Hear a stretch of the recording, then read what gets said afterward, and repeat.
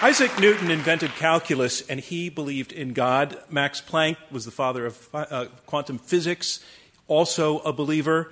Copernicus, the solar system, he had the faith, and Galileo and Francis Bacon and Pascal, they all believed. What they also all had in common is that none of them was born within 150 years of us. Today, 3 out of every 5 scientists, knowing what they know, say that they can't really buy into the concept of God. Science refutes God, they would say. Really? So then what about the 2 out of 5 scientists who do believe in God, and they actually know the same stuff? It sounds like the makings of a great debate, so let's get on to it. Yes or no to this statement, science refutes God? A debate from Intelligence Squared US. I'm John Donvan. We have 4 superbly qualified debaters who will be arguing for and against that motion, science refutes God. Our debate goes in 3 rounds, and then the audience votes to choose a winner, and only one side wins. On the side arguing for the motion, science refutes God, Lawrence Krauss, a theoretical physicist and director of the Origins Project at Arizona State University.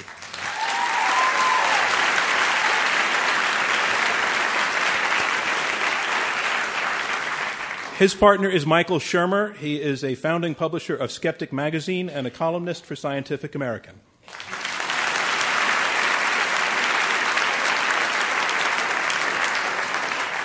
On the side arguing against the motion that science refutes God, Dinesh D'Souza. He is the best-selling author of What's So Great About Christianity and director of the documentary 2012, Obama's America.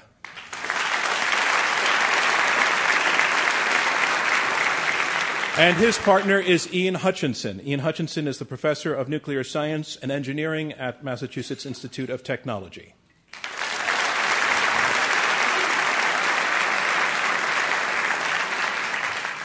Let's meet our debaters. Our motion is Science Refutes God. And welcome first to argue in support of the motion, Lawrence Krauss. Oh, that was confusing. I'm eager. You are eager. But Lawrence, I first want to chat with you just a moment. So I want to tell folks, you are a theoretical physicist. Your research interests have included particle physics, dark matter, neutrino astrophysics, which is kind of easy stuff for all of us. You also like to push buttons, and you wrote a book called "Forget Jesus: The Stars Died So That You Could Be Here Today," which doesn't sound very polite. Do you think that's provocative? Slightly, yeah. Well, I think provoking people and ridicule and satire is incredibly important in the world today. Nothing should be above ridicule because it gets people to think, and least of all, religion. And your partner is? Michael Shermer. Ladies and gentlemen, Michael Shermer. Michael, you are the founder of Skeptic Magazine and the Skeptic Society. You were not always skeptical on this issue. You, as a teenager, you were a born-again Christian, and then you switched to the other team. You're what my 8th grade nun would call a very brazen and naughty boy.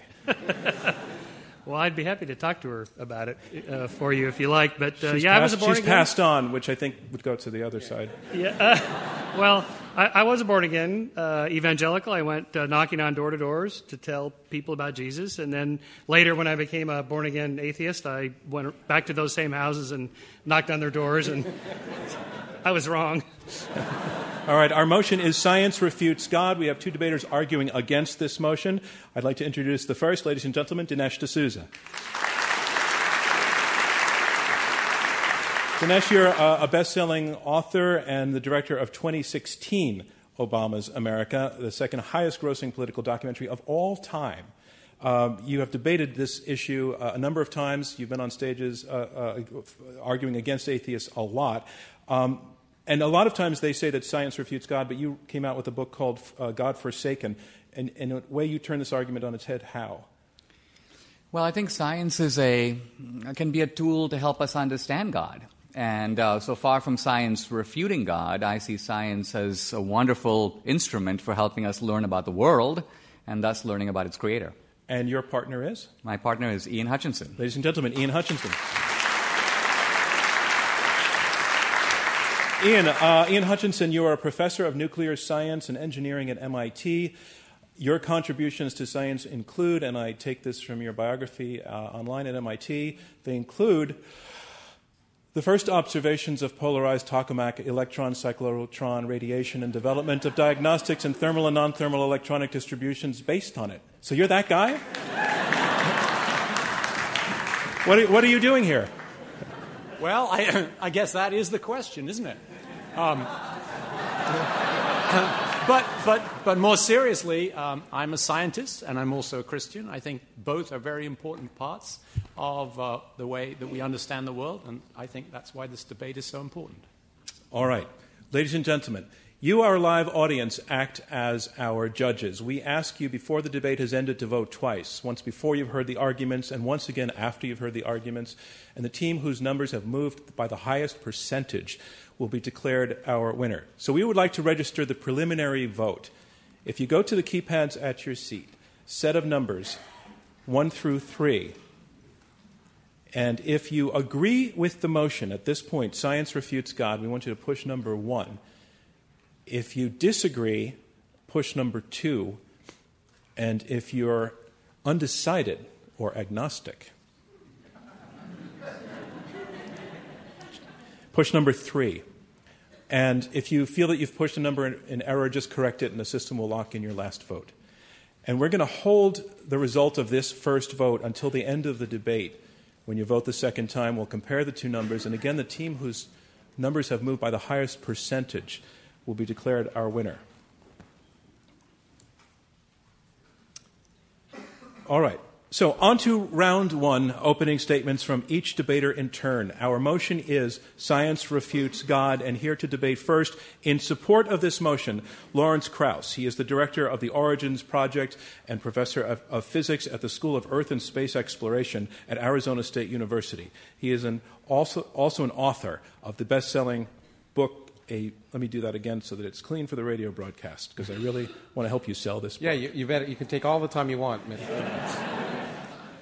He is also the author of the best-selling book, A Universe from Nothing. Ladies and gentlemen, Lawrence Krauss. Thank you.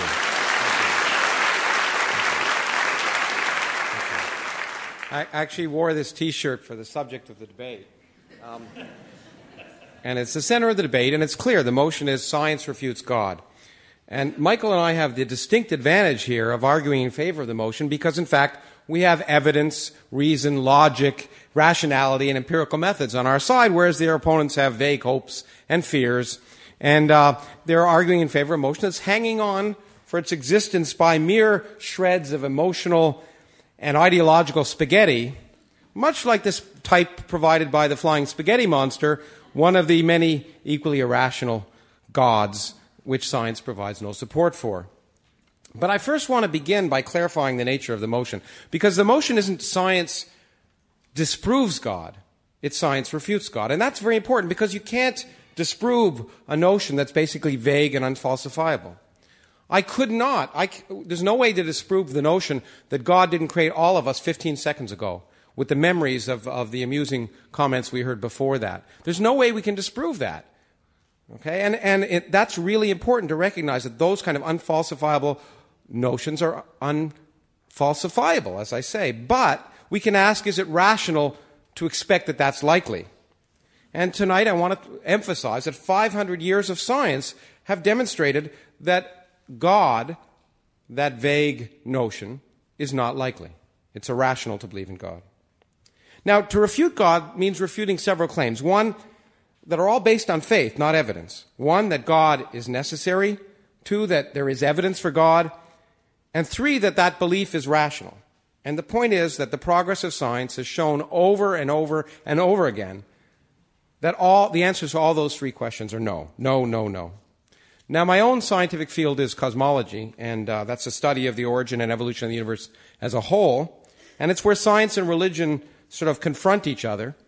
And creation myths have abounded throughout human history, and science confronts those creation myths. And we'll talk about that, I'm sure, at some point in the debate. But I want to point out that our opponents, I'm pretty sure, are going to argue first that one aspect of science that supports, perhaps, the belief in God is this notion that the universe is apparently fine-tuned for life. I hear that a lot. And because it was fine-tuned so life could exist, That is a remarkable and, in fact, cosmic misunderstanding.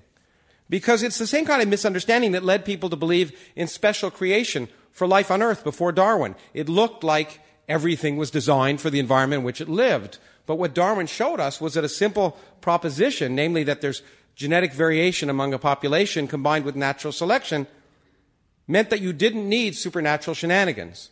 That, in fact, all the diversity of life on Earth could arise from a single life form by natural law. And he didn't know, what he showed was it was plausible based on the evidence. He didn't know about DNA, he didn't know about the details of genetic replication, but he showed it was plausible.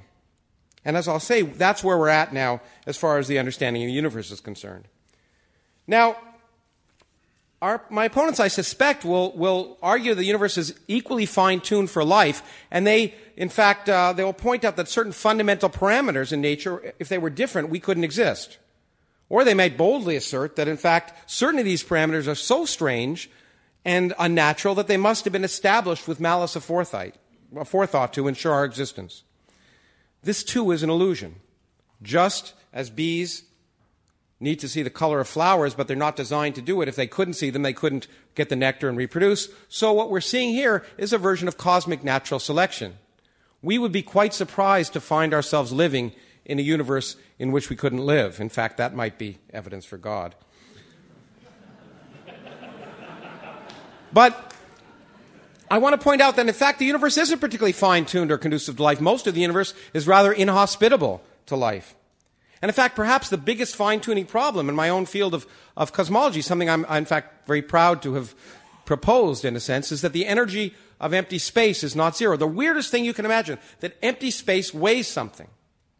But, remarkably, the energy of empty space is 120 orders of magnitude smaller than we would naively predict. And if it were much bigger than we measure, it's true that galaxies couldn't form and planets couldn't form and intelligence squared debates couldn't happen. So the universe appears to be here because intelligence squared is here. Now that suggests religion, perhaps.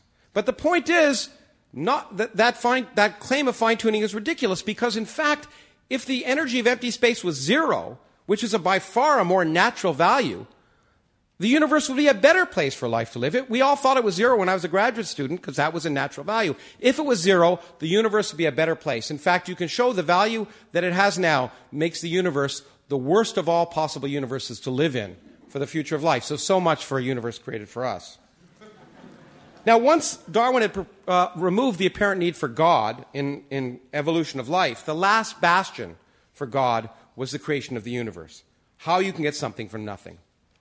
And what we're in a remarkable situation of being in is precisely the same situation that Darwin existed in 150 years ago.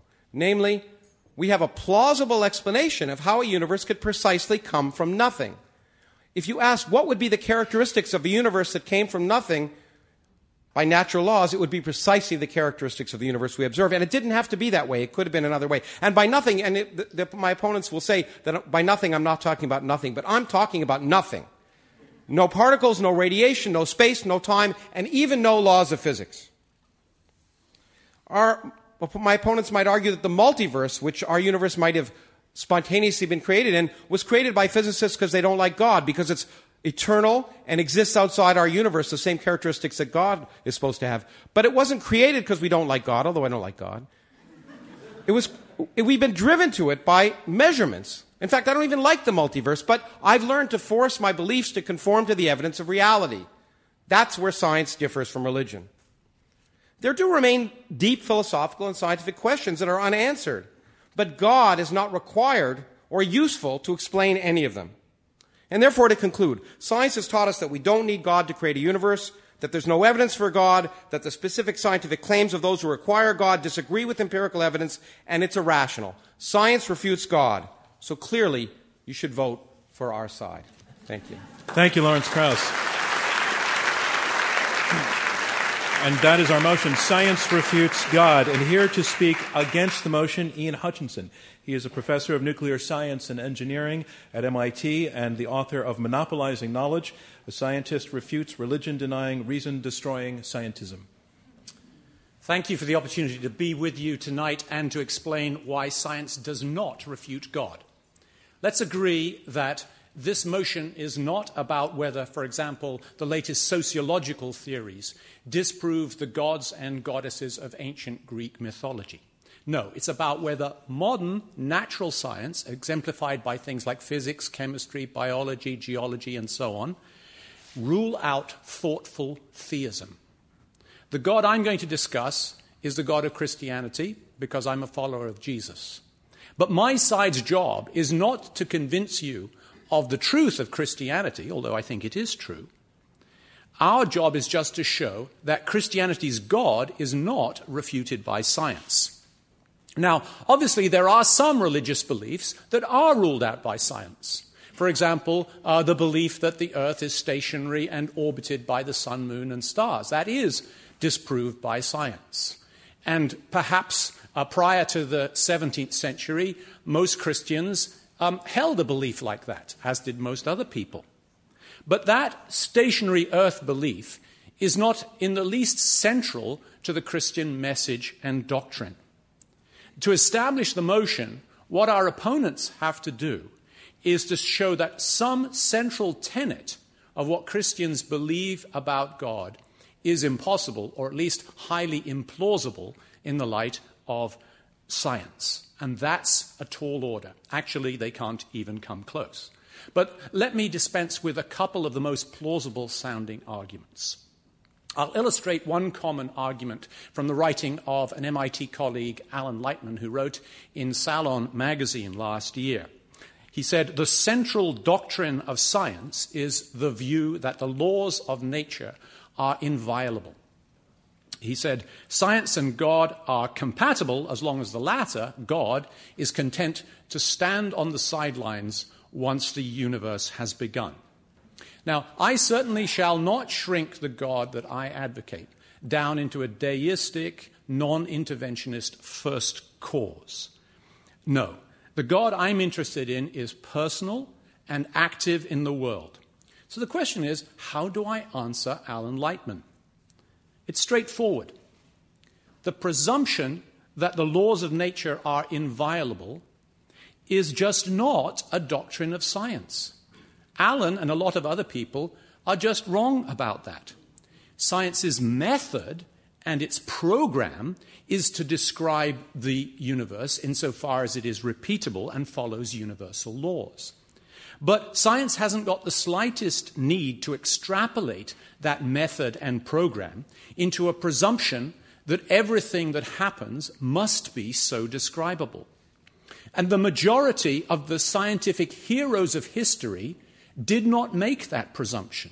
Great scientists like those that were recited before, Newton, Boyle, Dalton, Faraday, Maxwell, were Christian believers who saw their science as compatible with a God who is active in the world and on occasions works miracles that go beyond the laws that they were discovering. So the notion that for science to function, or in order to be a successful scientist, it is necessary to believe in universal laws is indisputably disproved by history. A second frequent critique of belief in God is that it is based on irrational faith rather than evidence. And this is, of course, a fallacy. Belief in God is often highly rational. The universities that were established between, say, the 14th and the 18th centuries were places of explicitly religious rationality and learning. Actually, evidence is just one type of reason for belief in God, and there is a lot of evidence for Christianity. But what the critics mean, I think, is they're saying there's no scientific evidence for God. And that goes to the heart of this question and the myth that science has somehow refuted God. Actually, there are some things we've learned about the universe through science that are highly suggestive of a creator. But for the sake of argument, suppose that the scientific evidence for God were non-existent. Would that mean that science refutes God? Or would it even mean and support the more modest claim that there's no evidence for God? Not at all. God is mostly not a scientific question, and so the evidence for God is mostly not scientific. If you insist that scientific evidence is the only type you will count, then you put out of business not just religion, but a vast range of other human knowledge like history or the law or politics or philosophy or literature. There's no scientific way to prove that Caesar crossed the Rubicon. There's no scientific way to judge the justice of a verdict. There isn't even a scientific way to detect a true thought.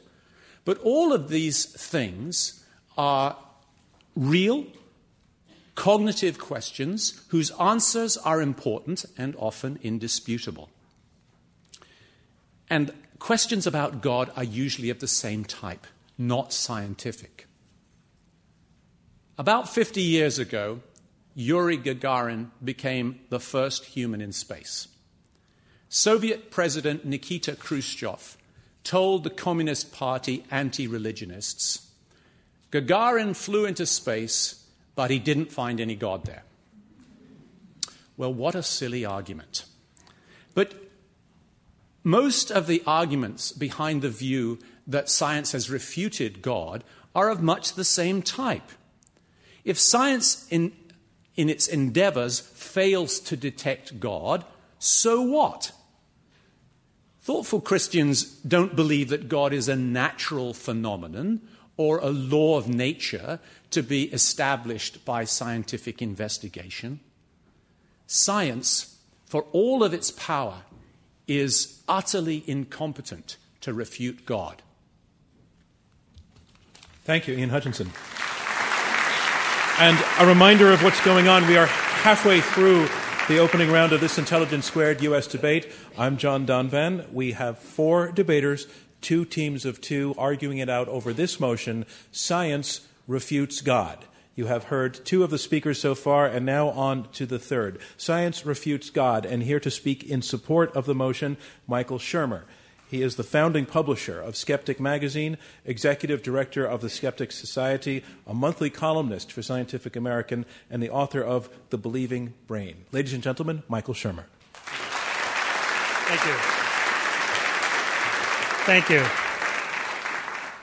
I'm going to start off with a thought experiment. Imagine you're a hominid on the plains of Africa 3.5 million years ago. You're a tiny little Australopithecine afarensis, little brain. Your name is Lucy. Thank you. A lot of people in the Midwest don't get that. Evolution? What? Not that Lucy, the other one. And you hear a rustle in the grass. Is it a dangerous predator, or is it just the wind?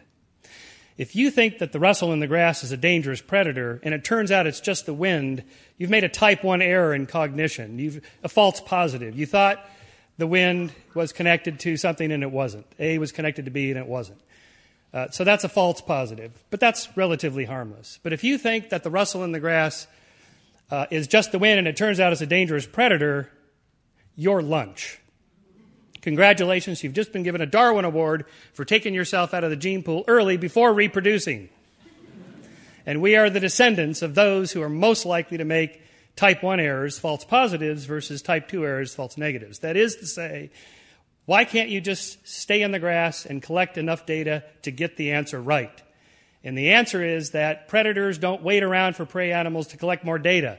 That's why they stalk and sneak up on their prey animals, so they can't get enough data. So we evolved the propensity to make snap decisions and make one kind of error more likely than another kind of error, and that kind of error, that false positive, that's superstition. That's magical thinking. That's assuming A is connected to B. It's a true pattern, and it isn't, and you're wrong. That's the basis of finding false patterns like God's. Now, what's the difference between the wind and a dangerous predator? The wind is an inanimate force. A dangerous predator is an intentional agent. And his intention is to eat me, and that can't be good. So what we also do, in addition to finding these meaningful patterns, is infuse in them agency. That is, it's alive, it's real, it has intention, and its intention is not good, so I better assume it's real. And this is the basis of animism and spiritism and polytheism and monotheism and the belief in angels and aliens and demons and spirits and poltergeists and gods.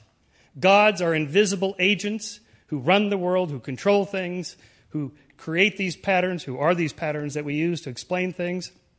All cultures everywhere in the world have created God beliefs. Gods with these intentional that are intentional agents. So my question tonight is not, like in my book, why do so many people believe in God? Here's a theory, which I just outlined for you. But for tonight, I want to ask, what's more likely? That our opponents here happen to pick the right God and the right religion among all the about 10,000 different religions and about 1,000 different gods that humans have constructed socially, anthropologically, psychologically, in the last 10,000 years. 10,000 different religions, 1,000 different gods. Our opponents agree with us that 999 of those gods are false gods. They are atheists like we are atheists. What I'm asking you to do is just go one God further with us.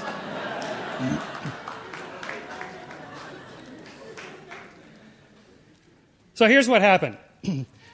About 5,000 to 7,000 years ago, these small bands of hunter-gatherers began to coalesce into chiefdoms and states.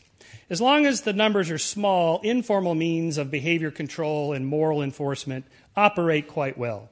As soon as the numbers are too large for these informal means, shunning, making people feel guilty, gossiping about them, making them feel embarrassed for their bad behavior, as soon as the populations are big, there's too much opportunity for free riding and for cheating the system and taking advantage of it and getting away with it. So two institutions evolved. Government, to set up a set of rules and everybody gets a copy, and religion, in case you think you got away with it, you didn't, because there's an eye in the sky that knows all and sees all and keeps track of this. So this is the second part of how humans construct religions and gods, because we need it for moral enforcement. It just so happens, by contingency and chance, religion and government was the first on the scene.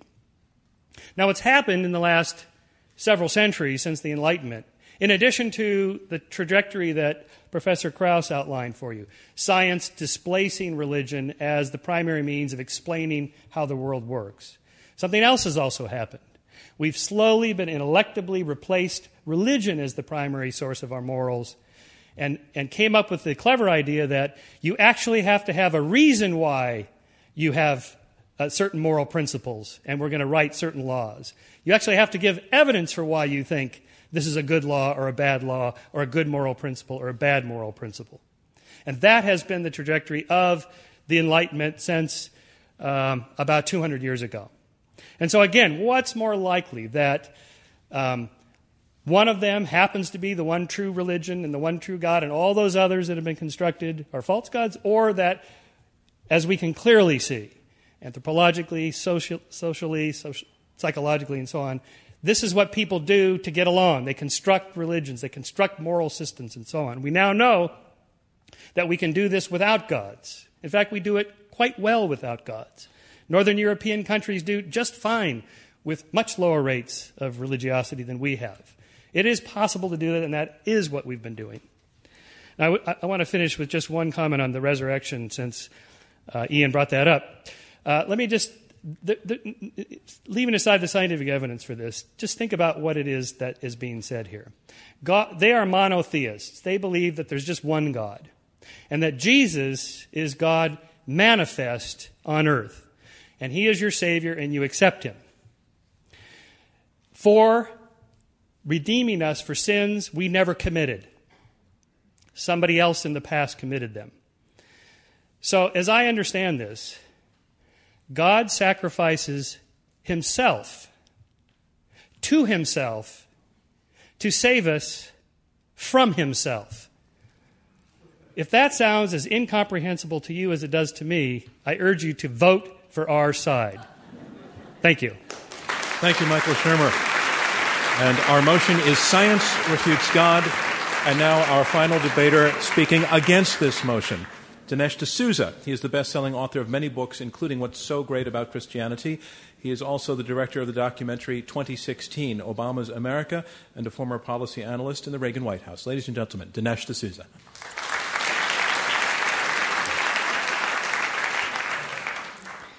Thank you very much. How would one go about refuting the idea, establishing the idea that science refutes God? First of all, you'd have to show that belief in God was, if not impossible, unreasonable. And therefore, you'd have to show that all the people in the world who believe in God are also being unreasonable. And that science has established this not at some point in the future, but has established it already. Science has refuted God right now. Now, on the face of it, this is such an odd and difficult and preposterous enterprise. Why? Because actually the questions to which God is the answer are really fundamentally not scientific questions. Here's what I mean. Here we are as human beings, we're thrown into the world. And we can't help, if we're curious, if we're thoughtful, to say, first of all, why is there a universe? Second, what's our purpose? What are we doing here? Third, what's going to come after? We're going to die, but what next? Now I ask you, what are the scientific answers to those questions? And in fact, the answers are, from science, don't have a clue, don't have a clue, and don't have a clue. Why? Because none of those questions is amenable to being decided empirically. Science can show how we got a universe, but not why. On the question of what our purpose is here, science is completely silent. Moral issues are in a way outside the province of science. Why? Because science deals with what is, and morality is what ought to be. And finally, on the question of what comes after death, what possible empirical evidence can science provide on either side of that question? So because science is in no position to refute God, what we get from the other side is pop psychology. And we've been getting pop psychology from atheists for several hundred years. It's an effort to explain why people believe instead of providing any kind of a real refutation. You remember a few decades ago, Freud basically said that God and religion could be dismissed as wishful thinking. We wish for a better world, and so we make one up. Well, that would kind of explain heaven, which satisfies wishful thinking, but it really wouldn't explain why major religions have invented hell. Who would wish for that? Hell is a lot worse than diabetes or the suffering we have in this life. And then you hear people like Richard Dawkins say, well, belief in God depends on where you're born. If you're born in Afghanistan, you're going to be a Muslim. If you're born in Tulsa, Oklahoma, you're likely to be a Christian. Michael Shermer alluded to that a little bit when he talked about multiple gods. But the sociology of the origin of belief says nothing about the truth of a belief. I'm sure that people who are born in Oxford, England, are more likely to believe in Darwin's theory of evolution than people who are born in Oxford, Mississippi. I'm sure people who are born in New York are more likely to believe in relativity than people who are born in New Guinea. What does that say about whether evolution or relativity is true? Nothing. The genesis of a belief, how you came to it, has nothing to do with whether or not that belief can be sustained as a matter of argument. The reality is, and we keep hearing a lot about Darwin, because the last good argument against God came out in the 1850s. Science has made a whole bunch of discoveries since then, but they point in the opposite direction. And therefore, what you find very often from atheists is now highly complicated defensive maneuvers to account for things that atheists resisted all the way. When the discovery of the Big Bang came, this, by the way, was at a time when most scientists believed the universe was eternal. The steady-state universe was the prevailing doctrine of American and Western science. So it came as a shock that the universe had a beginning. Why? Because in a way, it wasn't just that matter had a beginning, but space and time also had a beginning. In other words, this was something that the ancient Hebrews had said thousands of years ago and without conducting a single scientific experiment. By the way, this is not the same as other cosmologies. Other ancient cosmologies posited the universe being fashioned by a kind of carpenter god who made it out of some pre-existing stuff. But the ancient Hebrews said no. First there was nothing, and then there was a universe. By the way, that's almost identical to what Lawrence Krauss said. First there was nothing, no particles, no energy, no laws, and then there was a universe. Completely consistent with what Christians believe. And exactly said by the ancient Hebrews thousands of years ago without doing a single experiment, but solely on the basis of God told us. And the astounding fact is that 2,000 years later, modern science, after climbing round and round the mountain, has arrived at the top only to find a bunch of theologians who have been sitting there for centuries.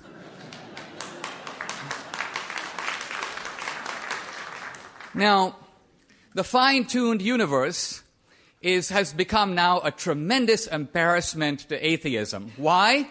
Because ultimately it shows that the laws and constants of nature are fine-tuned, not only for the existence of life, but specifically for human life. I want to note that this is an argument completely immune to Darwinian attack. This is not about whether the horse, the dog, and the wolf had a common ancestor. Let's remember that evolution, powerful theory as it is not a theory of life. It is only a theory of transitions between life forms. It's not about the origin of life. It's simply about how life form A gave rise to life form B.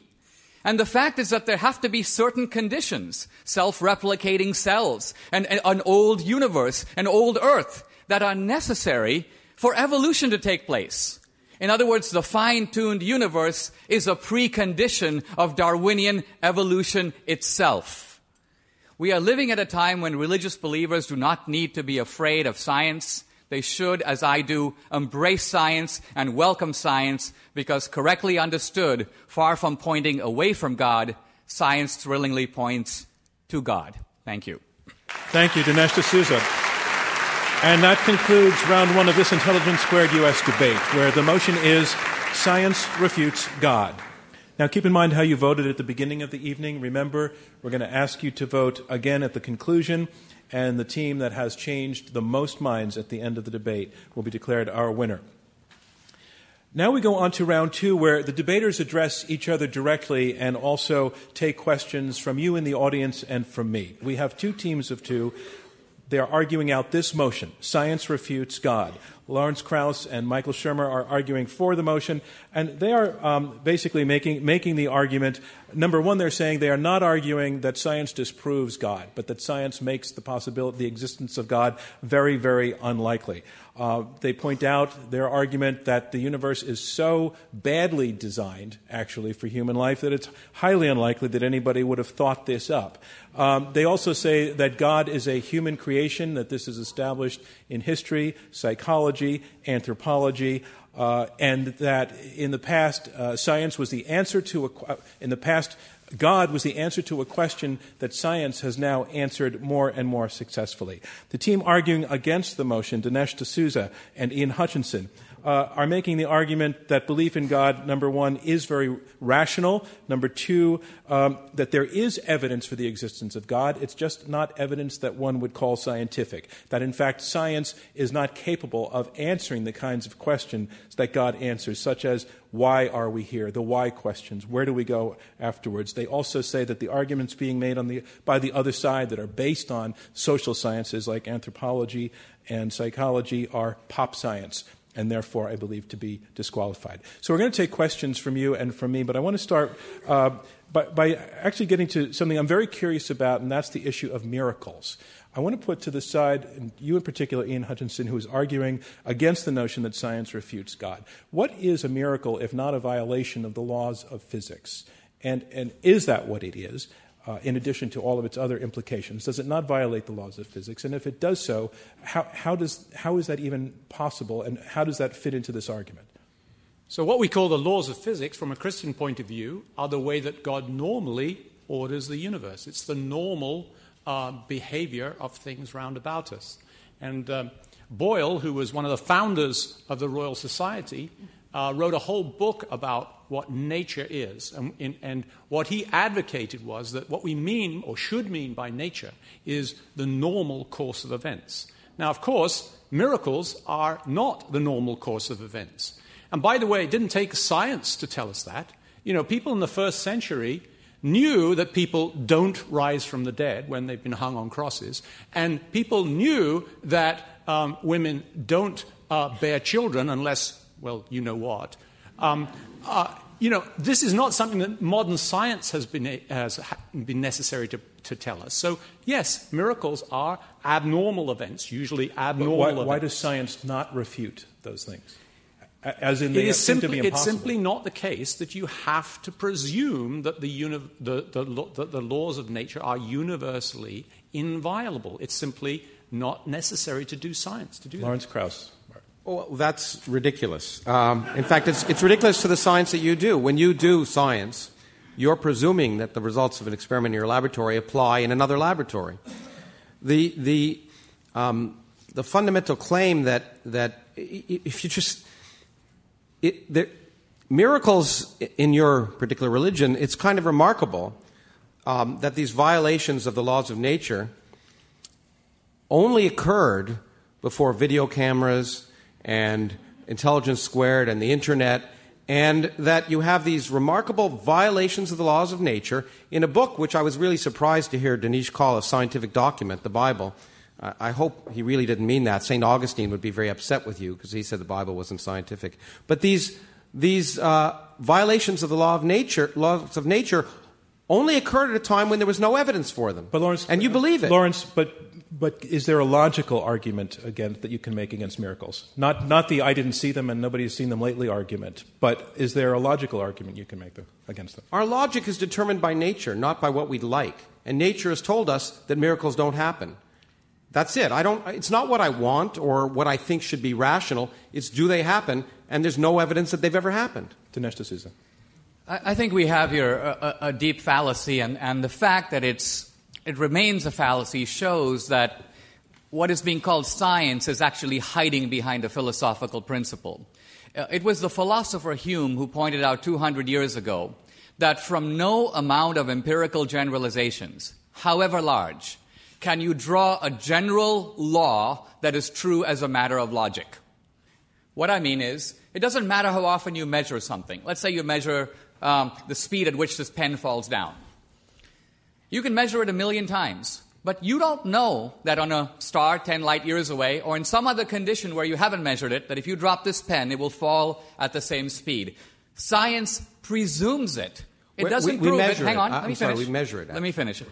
Right, but you can't measure it always and everywhere, and you haven't measured it 10,000 years ago. You're assuming that 10,000. No, you're assuming that 10,000 years ago it happened at the same speed, and your measurement is based on that. So Hume's point is this: science provides general propositions based on experience, but he said we should always be willing to accept new experience that proves the opposite.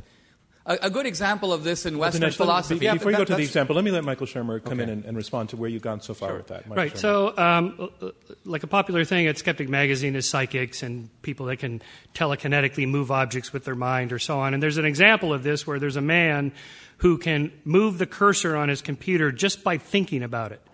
Now, it turns out he's a quadriplegic and he has a chip in his brain that enables him to do this. But if you don't know about the chip, it looks like a miracle. Once you know the technology, it's no longer miraculous. This is Arthur C. Clarke's third law. Any sufficiently advanced technology is indistinguishable from magic. I contend that there's no such thing as the supernatural or the paranormal. There's just the natural, the normal, and the stuff we haven't explained yet. When something unusual like that happens, we should go searching for the mechanism behind it. Is there a chip in the brain? So if it's true that, say, God heals cancers or whatever due to prayer, this should be a measurable thing, because this is what we do. What about Dinesh's point that just because something has happened 10,000 times and that's your case, that it's always going to happen? And he's saying logically, you don't actually know that it's always going to happen just because it's happened 10,000 times. Science doesn't say that. In fact, that's very important. Science, I agree with you in that. Science can only prove what's wrong, not something that's absolutely true. So you're right. I can't. If I drop a ball 1,000,000 times and it falls, I in principle could imagine an experiment where it wouldn't, but that's highly likely it's going to fall the next time. But you use the key word, experience. we wait then for an experience that contradicts the known laws. So if tonight, when I looked up at the sky, the stars rearranged themselves and said, I am here, in Aramaic or ancient Greek or whatever you want, then I might say, there's something to it. But the point is there's been no experience that violates the fact that the laws have existed throughout all of time. Lawrence, you haven't had such an experience, but there are probably people in this room who have. The question fundamentally comes down to what counts as empirical. And in science, of course, what counts as empirical are things that we can do experiments on. We can do repeated observations. So science depends upon reproducibility. But if we were to reduce some phenomenon to a reproducible behavior, we would have reduced it not into an explanation, a definition of what a miracle is. We would have reduced it into magic, or we would have reduced it into a new law of nature. So it's in the nature of miracle that it can't be reduced into scientific form, and in the end, science becomes essentially powerless to say one way or another whether a miracle can happen. If there was ever a miracle that happened, and tell me one that happened, that you can show happened. Let's let Michael show. But even so, even if there was one, aren't you curious as a scientist how God performed the miracle, what forces of nature she used and so on to make it happen? Of course. And so, for example, we would say as Christians, for example, that the Big Bang, the creation of the universe, was a miracle. Why was it a miracle? Because it used no known law of nature. It was, in a sense, supernatural. That's just because you didn't understand it. But you haven't. See, here's the thing. When we talk about experiments and reproducible things, you're talking, for example, let's take, for example, are there beings on other planets? Right? It's an empirical question. In principle, it's an empirical question, yeah. Empirical question. Right now, there is no evidence that there are creatures in outer space. Yes. Therefore, have you refuted that belief?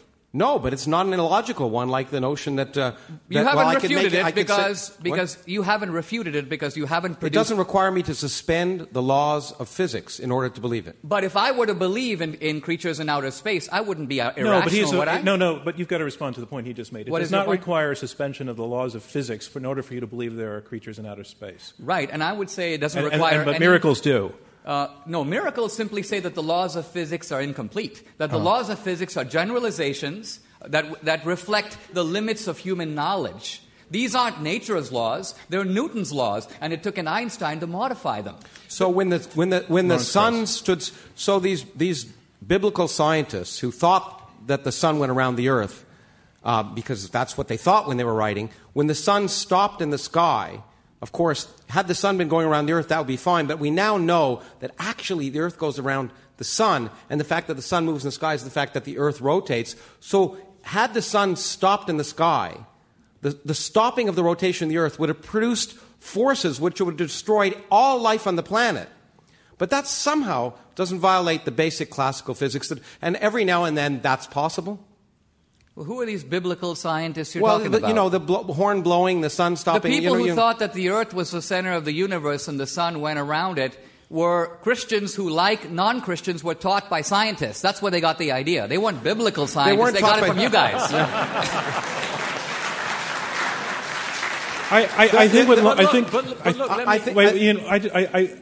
I think I hear a serious question. I didn't mean it that way. I think I hear an interesting challenge. In that Lawrence is saying that if a miracle were to occur, that it has ripple effects in a broad. It doesn't just affect the people who are witnessing the miracle, but for example, if the earth stopped because the trumpets are blowing, on the other side of the earth, some tribe doesn't know what's going on, but suddenly the earth has stopped for them too. How do they explain that? In the 18th century, as science really got going, people thought that there were deterministic laws of physics, and that once you understood the initial conditions, you could solve those laws, and the result was absolutely determined.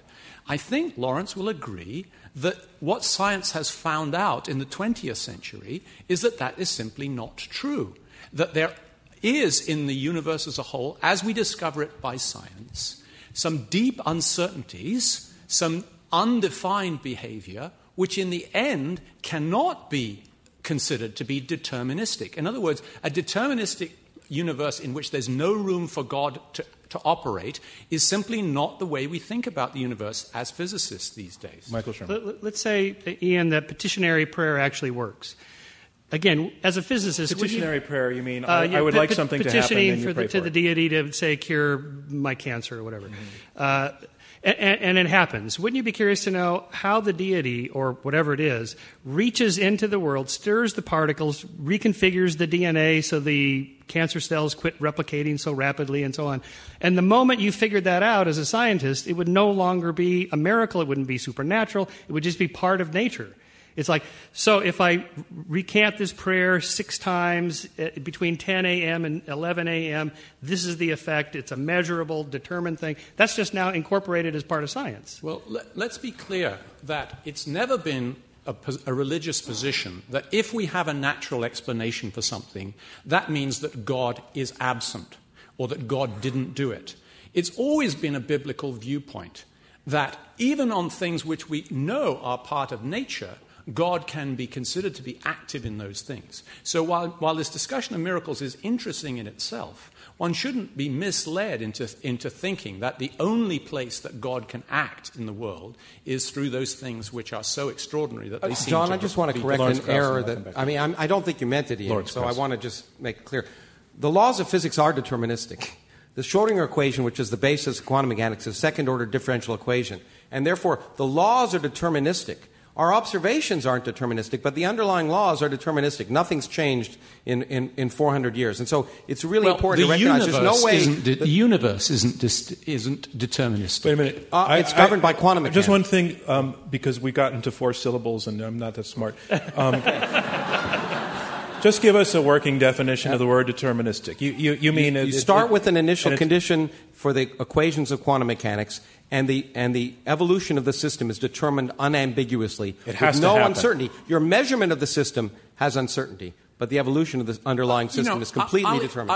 I'll accept the slight correction, but the point nevertheless remains exactly the way I said it, which is that the universe is not deterministic. What science does is try to explain the universe by deterministic laws, by looking at the world and trying to say how is it completely reproducible and in accordance with these universal laws. And what it finds out is that no matter how hard we try, we're actually unable to have a complete description of the universe of that type. And this was such a shock that even as great a scientist as Albert Einstein was repelled by it. And that's why he said, God doesn't play dice with the world, because he just could not abide it. But I would say, by and large, the majority of physicists today think that Einstein was probably wrong, and that actually there is inherent Lawrence, one quick response to that. I guess what I want to say is it's not we don't have a complete description. We do. Quantum mechanics, as far as we can tell, is a complete description. We have a complete description of the probabilities. We know with 100% accuracy, if you perform the experiments that was described in the paper under your name, that with a distribution, the results will occur with that distribution exactly. And of course, because they did, you were able to write your paper. So, to the side, to the side arguing that against the motion that the motion that science refutes God, is it your position that there are certain things that science can know, and then there are certain things that science can't know, therefore doesn't refute God? But what is in this world? Dinesh, you talked a little bit about this universe of things that science can't handle, explain, such as why we are here. How large is that category of things that we can't know, and is science just irrelevant to that category of knowledge? There are some questions in which Christians and religious believers are making factual claims. God made the universe. It's a factual claim. Either he did or he didn't. There is life after death. We may have no way to find out, but that's a factual claim. Either there is or there isn't. The resurrection happened. Either it did or it didn't. Now, religion also makes moral claims. This is how you should live. This is a happy life, and so on. So religion operates in 2 domains. The second domain is untouchable by science. Science can try to give accounts of how morality originated, but that's not the same thing as what you should and shouldn't do. Well, be more clear about that distinction, because I want to go straight to the other side about that. Well, science can say that we evolved a desire for cooperation out of Darwinian evolution, but that doesn't say if there's a famine in Haiti if I should give money or no. So in other words, the content of morality is unaffected by science. although science can give an account of the origin of morality. But not the what is actually right or wrong. So Yeah, and the other thing... let me before you move on, let me go to Michael Shermer on that. Well, so where do we get our morals from? It can't be from the Bible, because almost nobody obeys, certainly not the Old Testament, and most of the New Testament. I mean, death penalty for adultery, there goes half of Congress. I mean, nobody is going to do this, right? So we pick and choose, we cherry pick from the holy books based on something else that's happened that I referenced in my opening statement of there's been this other change that's happened, this secularization of morality. That is, you have to actually have good reasons for why you hold certain moral principles, and you should be able to articulate them. And so that's been the change there. So even if you and I both listen to the still small voice within to decide what's right or wrong, Dinesh, I'm claiming you're not getting it from the Bible, and I'm not either. We're getting it from somewhere else. I think we've evolved this propensity to have moral emotions, and then culture tweaks them, and we've been getting progressively more moral. But what's telling us what is actually right or wrong? But I think science does tell us what's right and wrong. Lawrence Krauss. I think science does tell us what's right and wrong in a real way. Really? We have learned, for example, the scientific facts that certain animals can suffer, for example, affects our decision of how we should treat those animals, whether we should eat them or not eat them, or the scientific evidence that certain people of certain colors don't have different intellects, different capabilities, has changed the way we deal with other humans. But science has determined the way we behave in the modern world. And science is telling us what's right or wrong.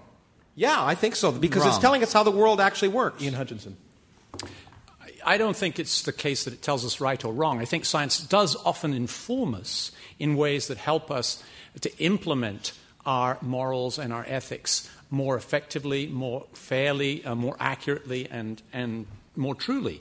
But in the end, it cannot tell us whether it's right or wrong to do something, because categories of right and wrong aren't scientific categories. Well, the Bible certainly doesn't tell us either. Well, you agree? so where do you get it from? Yeah, where do you get it?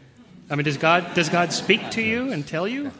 I'll answer that. Dinesh, First of all, we don't get, none of us, our morality from the Bible. It's not like I read the Ten Commandments and went, oh, stealing is wrong. Wow, didn't know that before.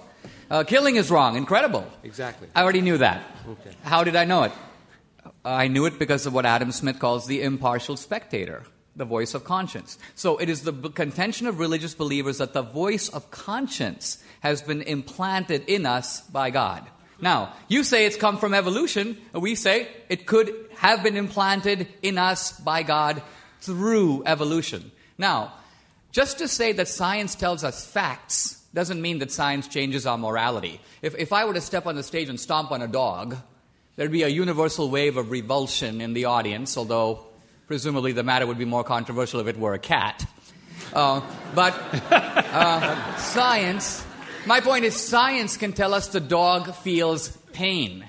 But the idea that we shouldn't cause pain to others, that's a moral proposition. Science is merely altering the fact which puts that moral principle into motion. So we have widened our circles of morality based upon new facts, and science can provide those. But science isn't actually telling us what's right or wrong at all. I want to go in a moment to you in the audience to take questions, and when we do, I just want to remind you that what our format is, we'd like you to raise your hand. I'll call on you. A microphone will be brought to you. We really need you to wait for the microphone so the radio broadcast can hear you. And hold it about this distance, a fist distance from your mouth. We'd appreciate it if you could tell us your name, if you could really ask a question that's on this topic of science refuting God, and if you can be terse. So while we're getting set up for that, I want to remind you that we are in the question and answer section of this Intelligence Squared U.S. debate. I'm John Donvan, your moderator. We have 4 debaters, 2 teams of 2, arguing it out over this motion, Science Refutes God. To the team that is arguing for the motion that science refutes God, I want to ask you it's somewhat of a personal question. Can a scientist believe in God and still be a functioning scientist? Absolutely. There are functioning scientists and who can believe in God. There are functioning scientists who are pedophiles. There are functioning scientists who are... No, I'm serious. I mean, the point is scientists are human. Whoa. But that was a very, very, very rough grouping that you just did. Well, in the Catholic Church, it's not so different. But I don't know. I don't know, in the spirit of this thing, if you want to step back from that. Okay, but what I want to point out is that people can believe. People are not fully rational. The point is that people can believe. The question is, can you be a good scientist and believe in God? As long as you don't take the God into the laboratory. As a very famous biologist said, when I go into the laboratory, I become an atheist. Because when I twiddle the knobs in my experiment, I don't believe there's some angel affecting the results of the experiment. And if I believe that in the laboratory, why should I believe it outside? Some people choose to believe it outside. The minute they take it into the laboratory, they stop being good scientists. But that's actually quite contrary to history. I mean, what got modern science going in the first place was a belief in the faithfulness of God, of a creator who'd made a rational creation. And a good case can be made that the reason why science as we know it, modern science, grew up in the West was in part because Christianity, in its philosophical and theological viewpoints, including the belief in God and in God's faithfulness, served as a kind of hospitable environment in which that science could grow up. So it's actually not the case that the scientists of history had to say to themselves, I'm going to become an atheist when I go into the lab. Many of them went into the lab precisely because they were not atheists. But I get the sense, though, that the other side is arguing that as science progressed, as the years went by, the more that science developed and the more that scientists knew, the more tempting atheism became for them because of the volume and because of the discoveries and because they found inconsistencies. What about that? Do you want to take that to Susan? Well, they knew too much after a while. I think there's a presumption that science explains the material world, and science does it with material explanations. Do you agree with that? Yes or no? Yeah. Yes. Okay. Physical causes have physical. Okay. Exactly. Go on, Dinesh. So it is a presumption of modern science, not a proof, but a presumption that beyond the material world there is nothing. So take, for example, the fact that as humans we experience consciousness. We know that there's something in us, consciousness, that can't be reduced simply to materialism. How do you know that? Hold on a second. Hold on a second. When you say, how do you know that, you're presuming that it is. Do you agree that the cause of consciousness is not known? The fact that something is not known does not imply it's God. You better not get right, that but neither. So consciousness is an immaterial thing that may have a material explanation, and the key word is may. And yet, you as a scientist believe it does. I don't believe anything. I just want to. You just said that all causes are material. I'll wait for the experiments and the theory. Okay. So in other words, you're presuming. Watch out. Well. I'm simply saying, as a scientist, you are closed off to the possibility of non-material explanations, true or false. No, I told you, if the stars moved around today, I'd be really thinking there's some intelligence in the universe. There's just never been such an observation. And until there is, I'll assume the reasonable, logical thing, since there's never been such an observation, there's unlikely to be one. That's all. As a scientist, I can say what's likely and what's unlikely. I don't believe anything. I can say, is this likely or unlikely? That's all. I think this is very important because throughout your book, this is called A Universe from Nothing. I have it right here. I recommend What's the name of your book, it's a very useful primer on the limits of science. Here's why. Absolutely, the universe. So, to quote a sample line, and there are many like this, you say, getting something from nothing, and then you say, this is how our universe could have arisen. And then you say, I stress the word could here because we may never have enough empirical information. Next page you say, these are useful operational efforts to describe how a universe might actually have originated. Here's my point. You're invoking coulds and mights and maybes to provide a refutation. Now, even if you were successful in saying that I have an alternative possibility to God, you haven't refuted God. You've simply given an alternative possibility. So you have all these qualifications in the book, but then when you step up here, you act as if science has demonstrated that the universe did in fact come from nothing, whereas you say it never did. You have not made that demonstration, and you admit it. When I was up there, I said it was plausible. And plausible is remarkable because everything that you've talked about in terms of religion is implausible. So the point is that just like with evolution, a simple plausible assumption appears to work is remarkable, and we're celebrating And so the reason I say could and might is because I'm honest. And also because I haven't presumed the answer before I ask the question. Let's go to some questions from you in the audience. Right, gentleman in the blue shirt. If you could state your name. Thank you. My name is Jerry Orstrom, and my question is directed to the panelists opposing the motion. Could you respond to Michael Shermer's assertion that, in fact, each of you are atheists 999 times over, and your adoption of Christianity is merely a happenstance of the culture in which you grew up? And does that itself not strain the credibility of your faith itself? Could you respond to that? Dinesh D'Souza. Well, first of all, in my case, that is flatly untrue because I was born and raised in India, and the majority religion of India is Hinduism. The second largest faith are the Muslims, and then you have the Jains and the Sikhs. So from a very young age, the Christianity in which I was born was problematic and had to be measured against other possibilities. But once you begin to study the other religions, you discover something very interesting, and that is that there are shared propositions of the different religions that point to core truths. One scholar described it very well. It's sort of like you have a mountain, and at the top of the mountain you have God, but no one can see him. And you have little rivers of knowledge pouring down, and some of the rivers may begin high, waterfalls may begin higher or lower, and you can look at the different religions as human attempts, flawed, to apprehend the same reality. These attempts will disagree on certain particulars, but agree on many fundamentals. So I don't see the other religions as wrong. I see all of us in a human enterprise to try to gain knowledge that seems beyond the reach of the empirical. Ian, is your answer complimentary? I completely agree, but I wanted to expand on it just a little bit, and that is to say that it's not a problem for Christians that the idea that there is a universal religious impulse, which we agree on. I mean, there is basically a universal religious impulse in humans. Because what Christians say is, if there is a God with whom we can have a meaningful relationship, then we would expect precisely that everyone would have such a religious impulse built into them.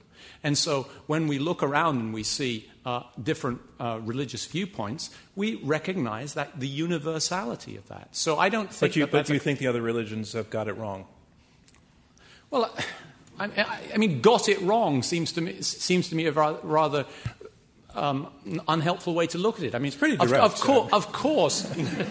Of course, you know, Christians think that Jesus was the Son of God. But the reason I put it that way is that I think that your opponent's point and that the questioner was bringing up is that it's an accident of particularly in your case, the accident of your birth that you're Christian. You know, it happens not to be the case for me. I didn't grow up in a Christian family, so you know, it's there just you go. If I can clarify the point just briefly. All right, Michael Sherman. Just clarify the point just briefly.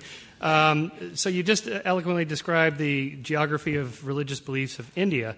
When Lawrence goes to lecture in India, he doesn't discover that they do physics differently in India. They do physics everywhere around the world the same. There's just one physics. There's not, you know, Indian physics and Australian physics and so forth. There's just one physics. That's the larger point.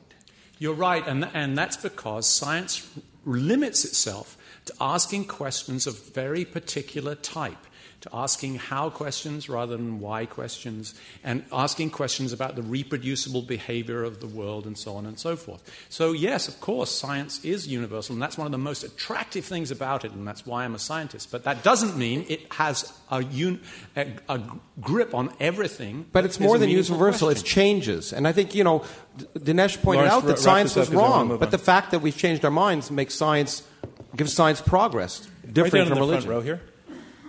If you could stand up, ma'am. Thanks. My name is Jane, and I'm an Upper West Sider. And I find it interesting that we have a debate here about, does science refute God? And my question is posed to both sides, for and against the motion. I've yet to hear anyone really give us a clear description of what they think God is. We keep throwing around this term, God, well, God, this side God. has made clear. You don't really need the question to this side, I don't think, unless I misunderstand your question. I'm hearing religion. I'm hearing religion, different religions, different beliefs. But I need to hear some kind of opinion or an argument for what your God is. How do you define your God? How do you define your God? Let's do it very quickly in Hutchinson. I thought I'd been pretty clear about I did too. That's why the God that I was talking about, and I said that it was the God of Christianity. And for me, God, the God I was talking about, for which there's no evidence, is the fact that there's intelligent guiding purpose to the universe. That's a vague deism. Because that's the most charitable God I can imagine. Obviously, the God of the major world's religions is obviously in contradiction with everything we know. But that's the God you're saying doesn't exist. That's the God I'm talking about. Okay, let's move on. Sir. Hi. Matthew Tyers. I don't have any particularly exciting qualifications of being here. I'm sorry to report. My question is to Dinesh, and it relates to his point about ancient Hebrews and also his latter reference that we're instilled with some form of morality. So aren't these guys the same guys who, for example, thought that it was okay to stone a woman to death, that homosexuality was a mortal sin? I don't want to get into a discussion. But the point that I'm trying to make is, were these the guys that we should really have listened to all along in any instance? It's really off the topic of the clash I feel between science and God. So I would with respect want to move on to another question. Sir. Yeah.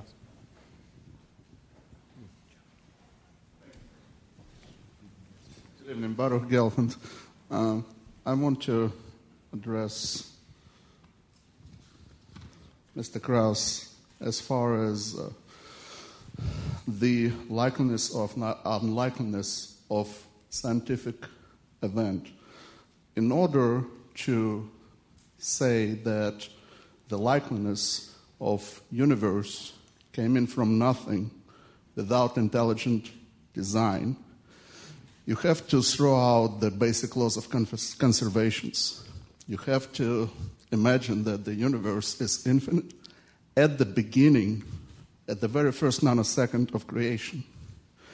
Isn't it easier, and isn't it more likely physically to assume that that first particle, the mass, the matter, the energy, the intellect, is the same as the mass, the energy, the matter, the intellect of the whole universe is? Okay, I think I can interpret your question. I need, if you do, I didn't quite understand. I'll try and interpret it in a way, and if I misrepresent it, you can tell me. But I think you're trying to say that somehow in the creation of the universe we have to violate conservation laws and we have to assume things that are unreasonable. That the creation of the universe violates the laws of nature. No. Oh, well, I was trying to make it sensible, but okay. No, what I'm just trying to say is... I can give you 10 more seconds to Okay, all I was trying to say is, in order to say that it was created from nothing, we have to violate the conservation laws. Oh, yeah, no, and it's a great question. In order to say it came from nothing, you appear to have to spout nonsense. But the amazing thing, which is what's worth celebrating, is that we've discovered, for example, that you can have a whole universe full of 100 billion galaxies, each containing 100 billion stars, and the total energy of the universe can be zero. And in fact, when we go out and measure the total energy of our universe, it's consistent with zero. You don't have to violate anything to get something from nothing. And that was a surprise to scientists. But it's the case. And it didn't have to be the case. All right, I want to move on, and I want some again, and then I'm not that smart a guy situation. Yeah. I just hear we're a big zero just there. Yeah, it's a big zero. We are. I don't think I like that very much, right in the center there. The scarf, please. I will. Can you explain the creation of an orchid? And as scientists, do you believe that you will ever be in a place where you will be able to create an orchid? Why do you feel that an orchid? Are you saying that an orchid needs to be a godlike creation? I just think it's just a really simple question, and we have good answers to that. I mean, okay. The evolution of flowering plants is there in coevolution with insects. There's a reason why orchids and other flowers look like insects to mimic insects so that the real insects try to mate with them and move the pollen around. And so what we perceive as aesthetically beautiful or so on, of course, looks very different to the eyeball of an insect. It has a different worldview in that sense because evolution selected for it to do a certain thing. Otherwise, it wouldn't look that way. But we could actually create I just one. want to clarify. Were you referring to the beauty of an orchid or just the existence of an orchid? Yeah. In fact, actually, I would say... Lawrence Krauss. And it's scary, and you might not like it. But the universe isn't here so you could like it. No, I mean, I know, so I'm going to tell you something that I think is likely. In fact, my friend Craig Venter would create organisms by putting together the appropriate genome of those organisms. And I suspect, for better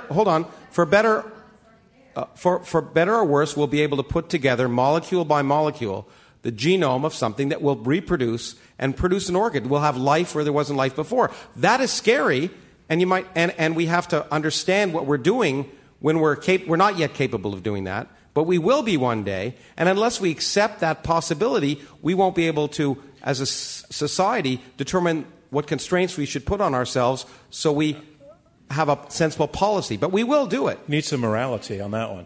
I want to move on. Right down the front here, please. Would you mind standing up? Thanks. Hi, I'm Lorelei. So, quick question for either side: what would change your mind to go to the reverse? What would change your mind? Yes. How could the other guys convince you? Or, I think, right, Lawrence, you've answered that a bunch of Large times. cash deposit Swiss bank under my name. No, $10 million. The same thing that's caused me to change my mind Lawrence about Krauss. all the times I've been wrong, and I've been wrong many more times than Dinesh, I'm sure. A single shred of evidence. That's all. Other side. You know, I'm not even sure I could be persuaded unless we change the meaning of what science is. Because, coming back to the previous question, how would you measure the beauty of an orchid scientifically? I think, really, science sets itself out in a way to fail. And don't forget, the motion is science refutes God. Not that, there is no God, but that science refutes God. Well, in a way, we do measure beauty. The marketplace of people that buy flowers essentially determine how the breeders create them based on the ones that most people find really beautiful. That there actually is a measurable way for that. All right. That was a great question, by the way. Thanks a lot. On this side. Hi, my name's Mike. I live on the Upper West Side, but I'm not from here, obviously. This is a question to Ian and Dinesh. Is there an observed phenomena for which the religious explanation has progressed ahead of the scientific explanation in terms of plausibility?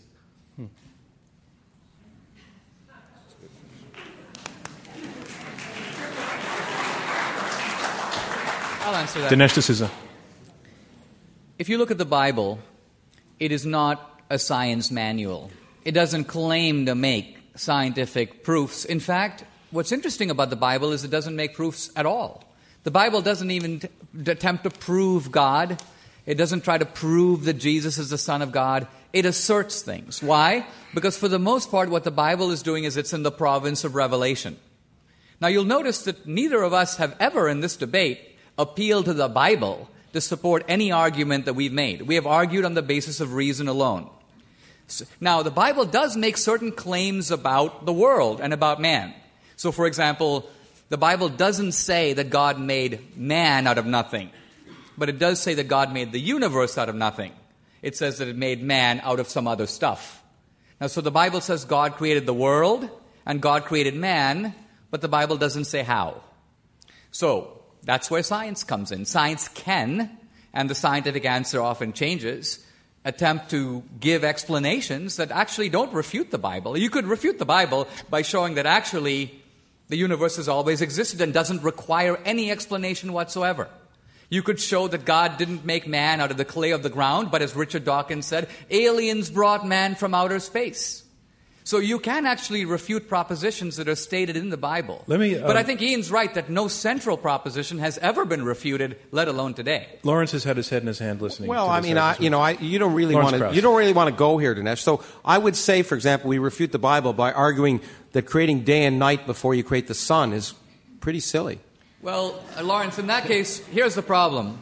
You have a fundamentalist reading of the Bible that is maybe subscribed to by 3% of Christians and 100% of atheists. You just gave a fundamentalist. No, but you just. I'm sorry. I brought that up because I thought you were essentially repeating a fundamental assertion that somehow the Bible makes some scientific claims that are substantial, and the whole point is. You don't want to go there because you and I know that a fundamentalist interpretation of the Bible leads to nonsense. We both agree about that, right? We both agree that there are fundamentalist factual claims that are so-called creation science that are nonsense. We agree on that. So that case, the science refutes those claims. Absolutely. Okay, well, you just answered this question. We are in the question and answer section of this Intelligence Squared U.S. debate. I'm John Donvan, your moderator. We have 4 debaters, 2 teams of 2. Debating this motion, science refutes God. Ian Hutchinson wants to pick up the phone. Well, I did want to come back to and try to answer this question. And the import of that question was that theology as such has made no contribution to human knowledge or development. That's a claim that Lawrence has made in his book. Okay? In the last 500 years or so. So for the last 500 years. And I just want to make one comment on that. As an example, if you think about the Reformation probably brought about the biggest transformation of human learning and knowledge of the entire recorded history. And what caused the Reformation? Well, I guess Luther. Oh, what was Luther? A theologian. And I can add to this. Right now, when we deal with war, all Western war is conducted according to the principles of the just war. That's why, for example, after 9/11, when America was bombing Taliban targets, we were dropping food to feed civilians on the enemy side. Now, where does the idea that you can kill combatants but not civilians come from? Did science teach us that? Nonsense. It comes straight out of Christianity, the principles of the just war that guide the knowledge of how we act today. Question over on the far side, please. Hi, my name's John. And earlier in the debate, we were talking about how science can prove or establish what is right and wrong. My question for you, Mr. Krauss, is how does science tell us that the publishing of the man before his death, when pushed in front of the train, is right or wrong? Do you understand? Well, I don't. Okay, so earlier in the debate, we were talking about how science can tell us what is right or wrong. Yeah. My question for Mr. Krauss is that how can science tell us that the publishing of the picture of the man before his death, when pushed in front of the train, I know. is right Yesterday's. or wrong? Okay. Well, we got to step back for a second. And my point was that Lawrence, is this going to take us in a relevant direction? I think I'll try and answer in 10 or 15 seconds, and you can decide. Right. The point is, I might decide in advance. 10 seconds. You have precognition. The point is that you can't decide what is right or wrong unless you know the consequences of your actions. Science determines the consequences of your actions. So a precursor to determining what's right or wrong is to know how the world really works. For example, if you thought the person who was pushed on the train would be hit by the train and then get up and walk away, you'd have very different actions. And so that's what I mean by ultimately understanding how the universe works is a precursor to making decisions, to making moral decisions. Okay, 21 seconds. Sir, right down here. Can you stand up and wait for the microphone, please? You will be our youngest ever questioner. There is no pressure on you whatsoever. My name is David, and I'm a student at collegiate school, and I would like to know from the side for the motion whether what your stance would be or what you would say to somebody that has had a spiritual experience, not really... Let's let Michael Shermer take that question. Yeah, so we get this a lot. How do you explain this or that? I think people's experiences are real, absolutely. I think most people don't just make up stories, although some do. Most people, when they describe some miraculous, fantastic spiritual experience that they've had, they really mean it. Now, so the question is, what does it represent? Something out there in the world or something inside the brain? Well, we now know enough about neuroscience to know that the brain does generate a lot of these kind of spiritual experiences, near-death experiences, out-of-body experiences, sense presences, hallucinations, delusions. There's whole books about this, and so the experiences are real. What we want to know as scientists is, well, what do they actually represent? I mean, we know we can replicate these in the lab by doing certain things and causing people's brains to have these experiences. So most likely, the what's more likely question, that it's out there or that it's in here, the overwhelming evidence is that they're in here. Good question, and I want to actually take it to the other side. Michael's basically arguing that some of those things that you're talking about, it's your brain talking to you, but not in the way that you think it is. Well, hallucinations, yes. I mean, if someone said that they saw a UFO, I would say, how do you know? And they might say, well, I was with my buddies. We were sitting outside our trailer park. We were drinking beer. And I would say, well, yeah, I probably won't believe that.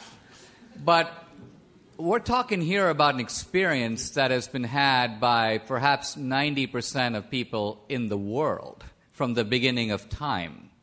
That's a different standard. What experience do you mean? Having a sense of spiritual connection? Having a sense of some experience of God, right? So I would put the likelihood this way. If we went to a village and there were 100 people in the village and 95 of them said that they knew a guy named Bill, and there were 5% of the guys who said, nah, and 3 of them thought that the other 95 were lying or made them up. Which is more likely? That there is a Bill, and yet 95% of people are hallucinating? Or is it that there is a Bill and 5% just don't know the guy? The universality of the experience of God puts a heavy burden of proof on the other side to show that the mass of the human race, not in some incidental, but a central aspect of their lives. Remember, people invest money in religion, they go to church, they leave inheritances, they follow the credos of religion, that they are all hallucinating. Who said wow? This Stan, seems do you a mind little turning your wow into a question if we bring a mic to you? You don't mind? Sorry? Oh, yeah, right. That was just your guffaw. Okay. All right. I would love to have heard you. Sir, right behind you. The quick answer is that there are bills, and we've seen bills. So that's different than an invisible God that may or may not exist. And the point is, when you say the experience, you mean a personal, some internal perception that God exists. And the fact that something is maybe relatively universal suggests that we may be programmed to believe in certain things, but it doesn't mean they exist. Just because, as Michael was talking about earlier, our evolutionary history programs us to have certain tendencies, and there's no doubt you'd be crazy to suggest that humans don't have a tendency to be religious. That would violate evidence of reality. So the fact that humans have a tendency to be religious is not, or belief in God, is not proof that God exists. It's just proof that humans have a tendency. Okay.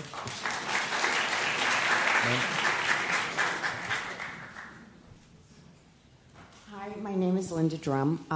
My question is for this side. The side arguing against the motion. Yes. We have had many gods as civilization began.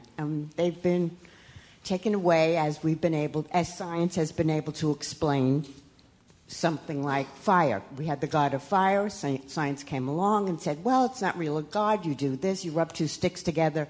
We understand the process behind it, so therefore it's not a god, it's science. My question to you is this. You keep talking about Christianity. I understand that religion and God are intertwined, but can you separate the two? And if you can you say, why is it necessary to believe in God? Aside from religion, why is it important that we believe in God? I'm going to pass on the question again because I don't think it moves us on this topic of science, but it was actually a great question. And it makes me think we should have a debate on that very topic. Ma'am, right there. Yes, yeah. Hi. Just wait for the mic, please. Because thanks a lot. I'm loud, but if you believe that your Christianity is absolute and true, or do you feel that you need to make a leap of faith there? And is a leap of faith scientific? Well done. So, can I take this one, at least to begin with? Ian Hutchinson. Yes, I think faith is an important topic that we haven't touched on. And humans make decisions on the basis of incomplete evidence all the time during our lives. And it's people who act boldly and with determination and commitment who are the people who are, in the end, most successful in life. They act on the evidence that they have, even though that evidence is incomplete. And that is, as far as I can see, an explanation of what is, or at least part of what is meant by faith. Faith is that same principle of acting on the evidence we know, even though it's not complete, applied to matters of the Spirit. If I can add a brief thought to that, it is, you ask if it is scientific, and I would say no, faith is not scientific, but faith is completely rational. Why? Because where empirical evidence can't go, it's not unreasonable to believe on faith. Let's say, for example, you're making any kind of a decision, whether to invest in Brazil or whether to propose marriage. You bring in all the evidence you can. And yet if you're asking the question, will I make money? Or what will life be like with this woman over the next 30 years? You're never going to have a full answer. Now you can say, I'll be an agnostic and wait for the data to come in. But the data will never come in. She'll marry someone else, so you'll both be dead. So you put in all the knowledge you can, and the leap of faith is a completely rational bridge from knowledge to action. Lawrence Krauss. That's good. As I said, in science we talk about likely and unlikely. In science, of course, and in life, we do, I agree, make decisions based on incomplete evidence. But the wonderful thing about science, the thing that makes science so much better than religion, is our faith is shakeable. I'm proud of the fact that there's something I can believe with all my heart to be absolutely true, and the minute there's a bit of evidence that shows it isn't true, I throw it out like yesterday's newspaper. In fact, that's the one thing I recommend, I hope every student has in their experiences sometime in their life, something that they profoundly believe in to be true, based on faith, shown to be wrong, because that opens their mind, and that's what science does that religion doesn't. And that concludes round 2 of this Intelligence Squared U.S. debate, where our motion is Science Refutes God. And here's where we are. We are about to hear brief closing statements from each debater in turn. Those statements will be 2 minutes each. And remember, the audience, you voted before the debate, and this is their last chance to change your mind before you vote a second time to pick the winner. On to round 3, closing statements. Our motion is Science Refutes God. And here to summarize his position against this motion, Ian Hutchinson, Professor of Nuclear Science and Engineering at MIT.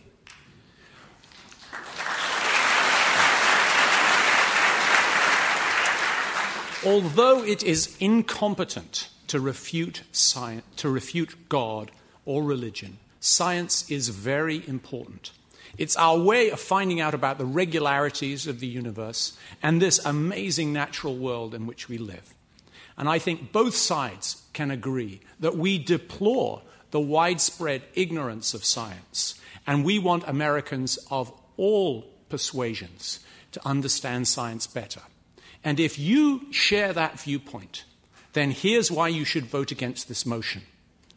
Claiming more for science than is warranted by its competence does not promote science, it damages it. Talking as if science is all the real knowledge there is, as this scientistic motion does, alienates from science people who know better than to accept such an unjustified metaphysical extrapolation.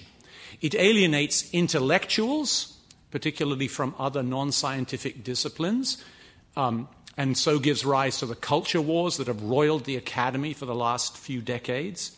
And it alienates non-intellectuals whose opinions are more intuitive and practical, but who know that their life is more than some reductionistic description in terms of atoms and molecules.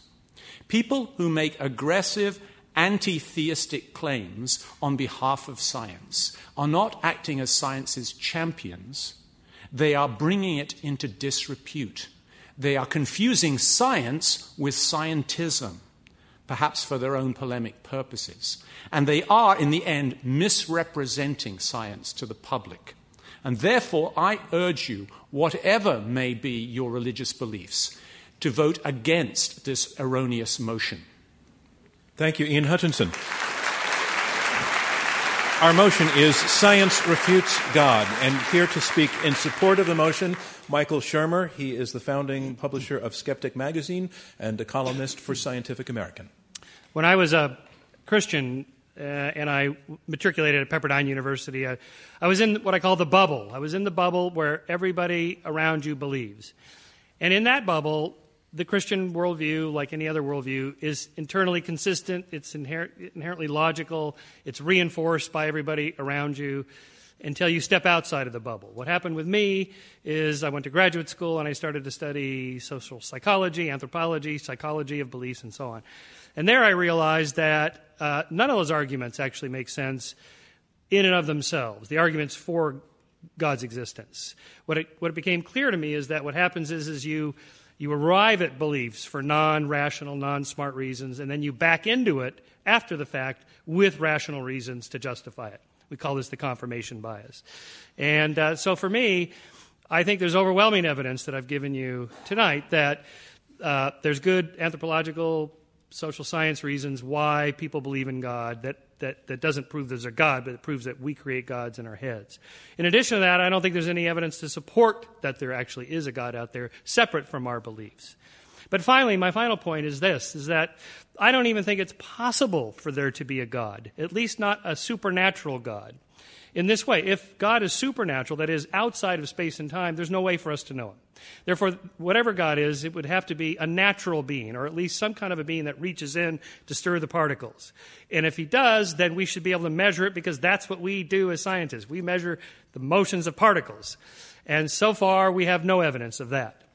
So therefore, I think that the most we could hope to find would be some kind of a natural being, in which case it would just become part of science, and that would be the end of the whole God concept. So if you agree with me that the evidence points in that direction, that we constructed gods and not vice versa, I would urge you to vote on our side for the proposition that science refutes God. Thank you, Michael Shermer. And that is our motion, Science Refutes God. And here to summarize his position against the motion, Dinesh D'Souza. He is the best-selling author of What's So Great About Christianity, and he is the director of 2016 Obama's America. If science refutes God, you'd expect that one person who would know that would be Charles Darwin. Charles Darwin has supplied modern atheism with perhaps the strongest argument against God, evolution. And yet when Darwin published his evolution theory, the Harvard biologist, the American biologist Asa Gray wrote Darwin a letter in which he said, as a Christian, I was very inspired upon reading your book, because I have read in the book of Genesis that God made the world and God made man, but there's no information about how this might have occurred. And when I read your book, I understood not only why God made humans, but why there's so much suffering in the world. Evolution helps to account for the reason why there's suffering both for humans but also in the animal kingdom. Darwin was so thrilled at receiving this letter that he published it in future editions of The Origin of Species. So in other words, for Darwin, what actually caused him to lose his own faith, which he did, had nothing to do with evolution. According to Darwin's biographers, and there are many of them, Darwin lost his faith because he lost one of his daughters, Annie. It was a terrible, unexpected death. Darwin blamed God for it and turned against God. It was the issue of suffering, not science, that turned Darwin against God. Now, we're debating here, has science refuted God? And in some senses, we've been talking past each other. If I take a pot of water and put it on the stove, what am I trying to do? I'm trying to make a cup of tea. Now, Lawrence Krauss could come along and say that the molecules are heating up. He could give a full scientific account of what's going on, but he would have completely missed the purpose behind what I'm doing. The scientific explanation doesn't refute the purposeful explanation. It coexists alongside it, and so it is with God. Thank you. Thank you, Dinesh D'Souza.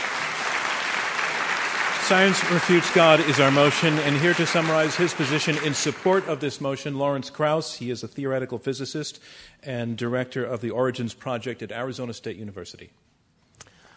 Human beings were clearly programmed by evolution to impute intentionality to the world around them. Meaning and purpose was infused in all everyday events to make sense of a dangerous, difficult, and uncaring world. So we had rituals behind the sun, the moon, the planets, the wind, the earth, the oceans, in all societies. The rise of our physical understanding has slowly caused us to do away with those many gods. We no longer have Mars, the god of war, Poseidon, the Greek god of the sea, Thor, the god of storms. As Michael has said, everyone here, or maybe everyone, is now an atheist with respect to those gods. And there's a reason for that. Science has taught us that instead of capricious beings, there's an order to nature. And that order does not appear to involve a divinity. There's no need for a divinity. Laws of nature, describable by mathematics, make predictions that allow us to not only predict the future, but control it, without the need for any supernatural shenanigans. And in fact, it amazes me that asking the question, is God necessary, is somehow an evil thing. When we stop asking questions, that will be an evil thing. Science has taught us also that we want to believe, in the words of Fox Mulder. And we should be skeptical of those desires. As the physicist Richard Feynman told us, the easiest people to fool are ourselves. As scientists, we have to train ourselves to be skeptical of wanting to believe. And we should try and overcome our natural tendency to assume special significance to events. And human beings are also inevitably programmed to ask why, as we've heard it. But the why question is ill-posed, because it presumes purpose. It presumes the answer to the question before you ask the question. What if there is no purpose? Does there need to be purpose? And science tells us there's no evidence of purpose. So the why question is ill-posed. Our opponents want to keep the clock from ticking by avoiding the evidence of reality. And therefore, science, by telling us there's no need for purpose, has refuted the need for God, and that's why you should support our position. Thank you, Lawrence Krauss. And that concludes our closing statements.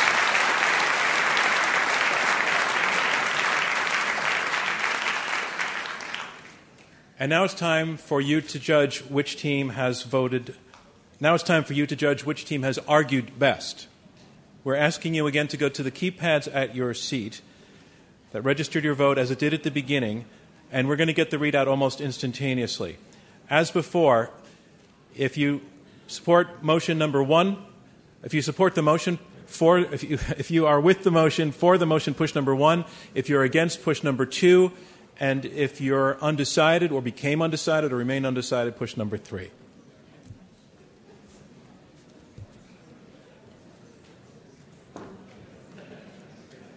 And we'll keep the voting open for about another 20 seconds. Everybody okay with that?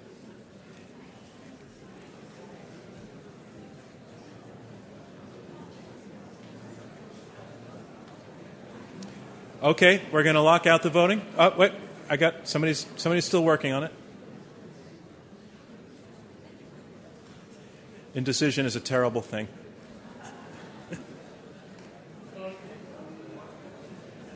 We're good? Okay. Yeah? Okay. All right. First of all, I want to thank this panel of debaters for being so energetic, honest, intelligent. They brought it all. Thank you.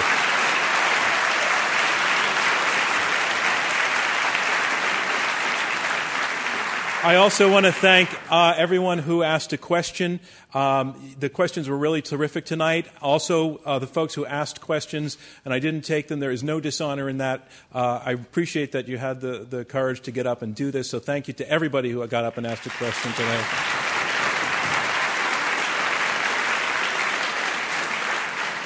The people who have been tweeting, you can keep going. If you want to tweet afterwards, our Twitter handle is @IQ2US, and the hashtag for this event is SciVGod. That's SCIV, as in versus God, all in one word.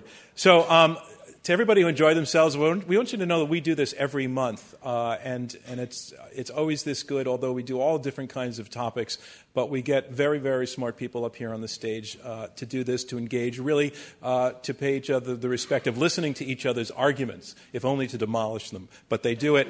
They listen, and that's a rare thing, and it lets you have the opportunity of really hearing two sides well articulated. So I want to talk a little bit, very briefly, about next season. We're going to be back here at the Kaufman Theater. We'll be debating nuclear Iran, genetic engineering, America's dollar policy, whether we need a strong dollar or not, the future of the Republican Party, and the Food and Drug Administration, where we're going to be looking at the issue of whether the rules that are in place for safety are actually hazardous to the health of Americans.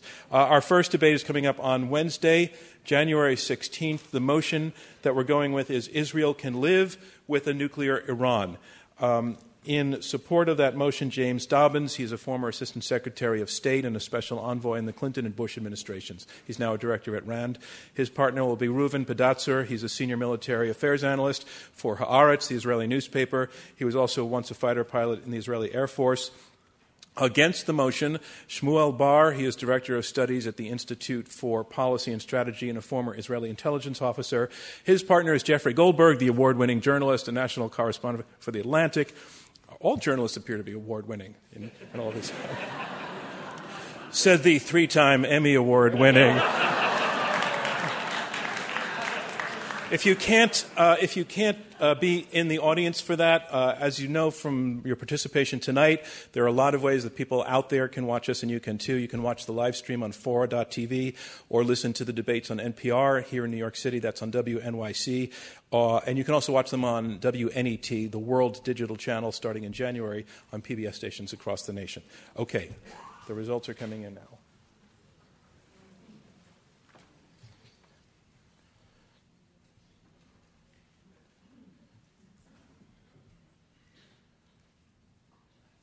Okay, I just needed to digest.